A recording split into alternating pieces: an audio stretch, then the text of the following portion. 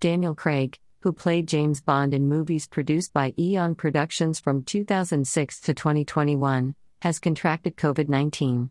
Here is an excerpt from the Deadline, Hollywood website. Greater than there will be no Daniel Craig appearances in the latest Broadway staging of Shakespeare's Macbeth for a while. The Longacre Theatre announced that the actor has tested positive for COVID-19 and will be out for a while.